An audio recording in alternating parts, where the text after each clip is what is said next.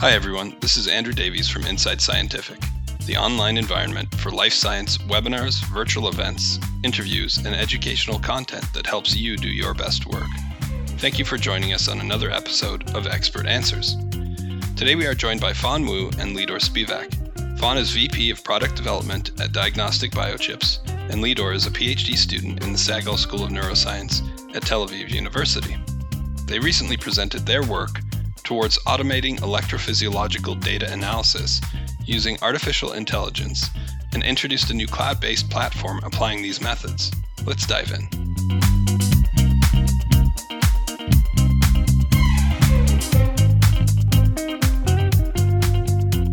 Here's a great question to start things off, and you touched on it there towards the end, Fan, but I think I know what the answer is, but can DB Cloud support analysis using high channel count MEA data? I'm guessing multi-electrode array. Right. It's actually a very common question that we get asked all the time. Yes, the short answer is yes.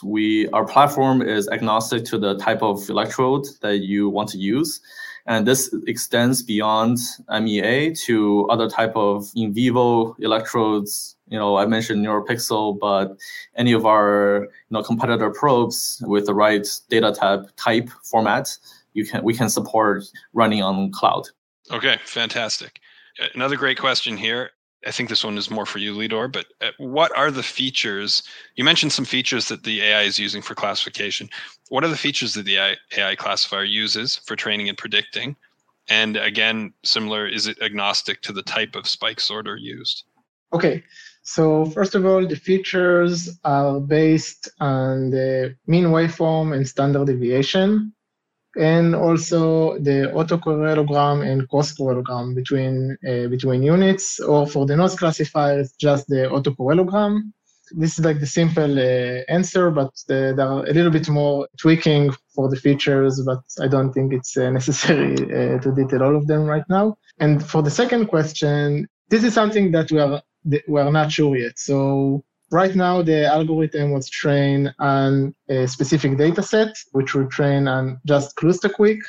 But I think that if we would have enough data set from Kilosort or any other kind of algorithms, we can train a new model that I believe that will work better and will be agnostic to any kind of sorting algorithm. Okay, fantastic. This is a great question. Despite the recent growth of automatic spike sorting tools, many of which you discussed here today, a great proportion of researchers still do it manually. Why do you think that's the case? That's a great question. Let me start on this, and maybe Lidor will fill in from the perspective of actual neuroscientist. So from our point of view, we interact with very diverse set of end users, and each user does spike sorting a little bit differently. Their recording has different challenges, different animal species, different noise level. So there's all sorts of different pre-processing done differently to your data sets. And also, I think a big challenge in spike sorting is that there's almost no ground truth. So it's very hard to evaluate the quality of spike sorting. So then if someone proposes a general universal approach, it is very hard to then validate and implement it for your own use. So in our view, DB Cloud can be a great solution to tackle this very challenging problem. As Lidor said, you can either train your own AI algorithm to tailor towards your own specific setup. And the goal is to have the AI perform as good as your own experimenter so that you can rely on this automated process to save your curation time. And the other is to create this universal one solution for all AI model for everything. But maybe Lidor will speak on how realistic that is. Yeah, this is the answer. I think most of the sorting, when they are designed, most of the spike sorting algorithm, when they are designed to be universal, to sort all kinds of data sets. And I think this is really hard. And also, as Fan mentioned, there is no ground truth. So usually using synthetic data to evaluate the performance. And the idea is to try to make, the other sorter is to make a sorter which will work as good as the ground truth. We're proposing something a bit different. We're proposing something to mimic the curation process of the person. if the person is not experienced and the algorithm will train an unexperienced person, so the curation will mimic this person, but probably this solution will not be that good. But on the other hand, if we have someone experienced which labeled the data and we can use this high experience labeled data, we can train a really good algorithm to mimic this process. So I think this is two different approaches. One is to make a universal sorter, which will sort any kind of data set. And my approach is to mimic the manual curation. And I think if we have enough data, this is a question that I'm not sure about it, but as things looks like now that advancement also in AI, if we have enough data and we can use a really good an AI model, so maybe we can make a model that will be able to mimic, to be able to handle all kinds of data sets. Okay, excellent. Great answers. A great question as well. Thank you for that. This is, I think, a simple sort of methodological question. Can the automated curator split units in addition to merging units? Okay, so in principle, everything that the human can do, so we can try to make an algorithm to do so.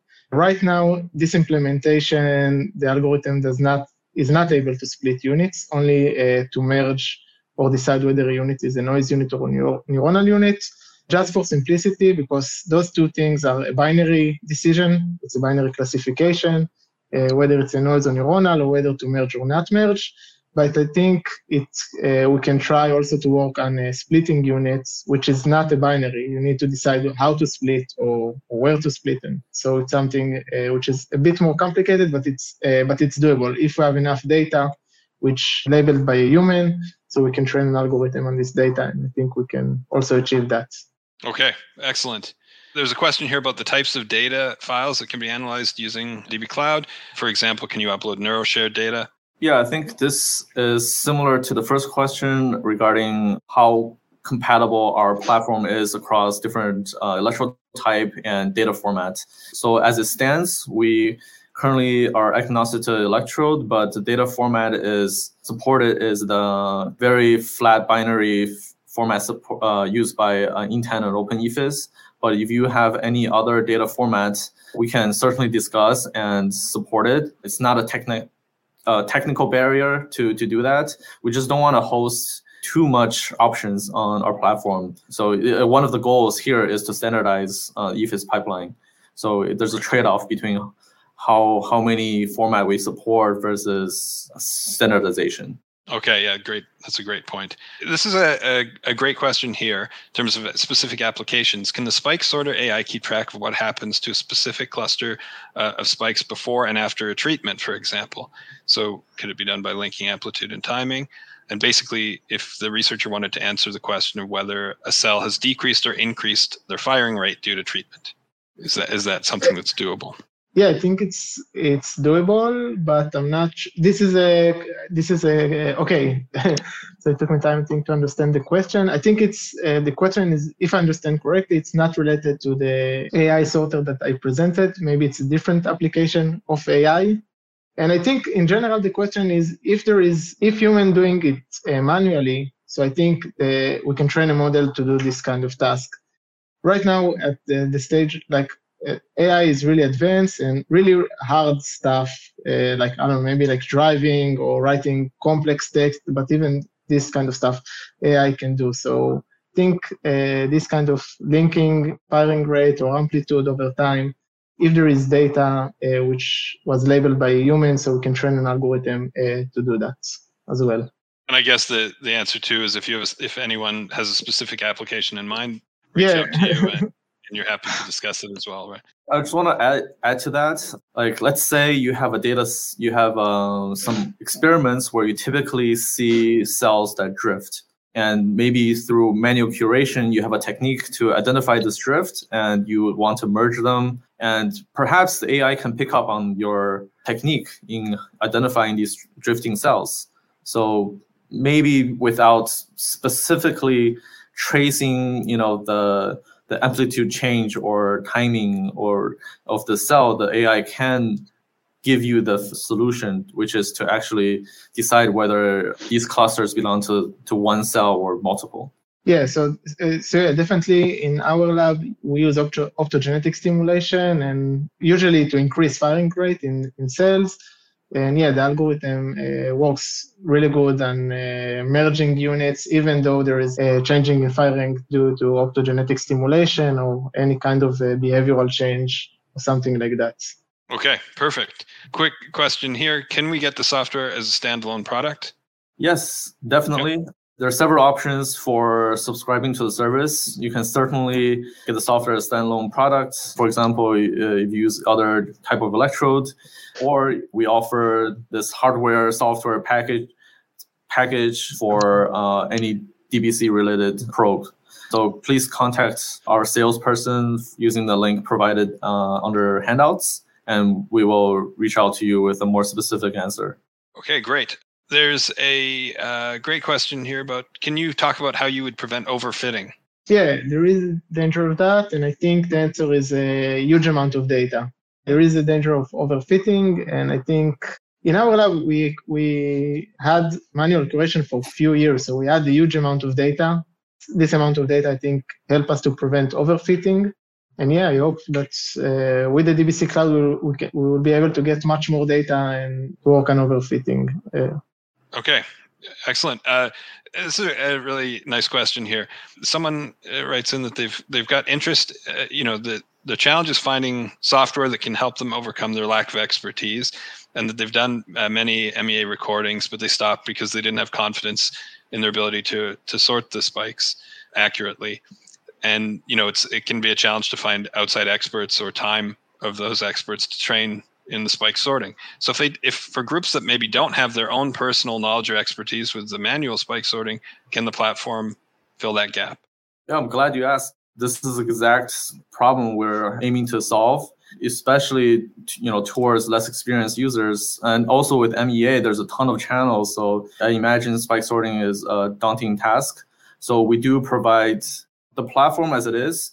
It's pretty easy to use. So I encourage users to experiment with it, but we do provide support, one-on-one support to walk you through your research. And if you have any need, either through cloud or we can provide all sorts of technical support. Okay. So I want to add just one more thing. As I mentioned, in our lab, we use the automated curation as a recommendation, to give us recommendation. New students that came to the lab also learned from that a lot. So there's nothing that can replace an expert that sitting beside you and explain everything. But even with an expert, using this recommendation can help someone with no experience to understand the logic. So the algorithm gives some recommendation, and then the user can understand based on the recommendation what is the logic behind the sorting process. So I think the combination of using a bit advice from experts, but then using the recommendation could be a great combination. Okay, fantastic. Almost out of time, but I think we can squeeze in a couple more questions quickly. One is, can the sorter handle multi-session data and identify units that appear on several recordings? I'll chime in here, but Lidor should maybe speak from his experience. But in our case, some customers are okay with merging different sessions into a single file and run spike sorting that way. But in other cases where I think different sessions are always treated as independent data sets, you cannot guarantee one unit found yesterday can be confidently associated with the same neuron found today. So there are two different data sets completely isolated. Yeah, I agree with Fan. In our lab, we use the second approach. We treat each session as a different session, each day as a different session. Yeah, the algorithm right now don't track units over different days. Okay. Fan, you mentioned about the application of the probe and software technologies to preclinical drug screening. Can you just talk a bit about what that plan actually looks like?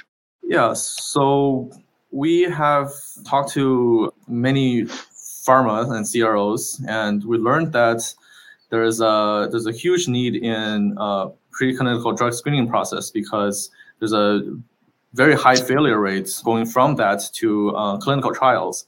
And if you can minimize that failure rate, you can save a ton of money and time in drug development pipeline.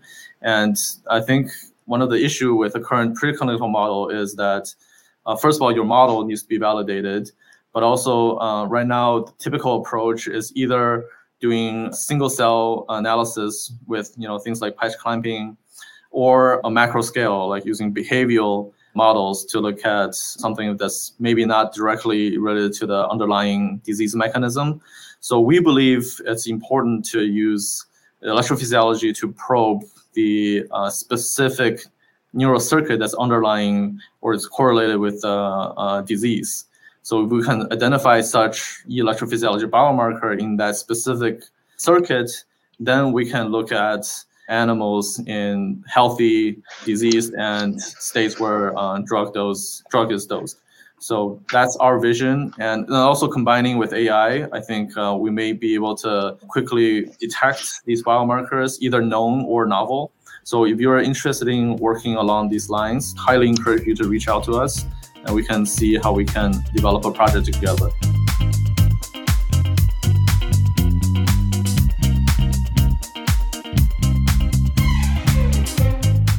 We hope you've enjoyed this episode of Expert Answers, and that you'll tune in to future episodes where researchers just like you answer questions about their work and share science. Don't forget to subscribe, and we'll see you next time.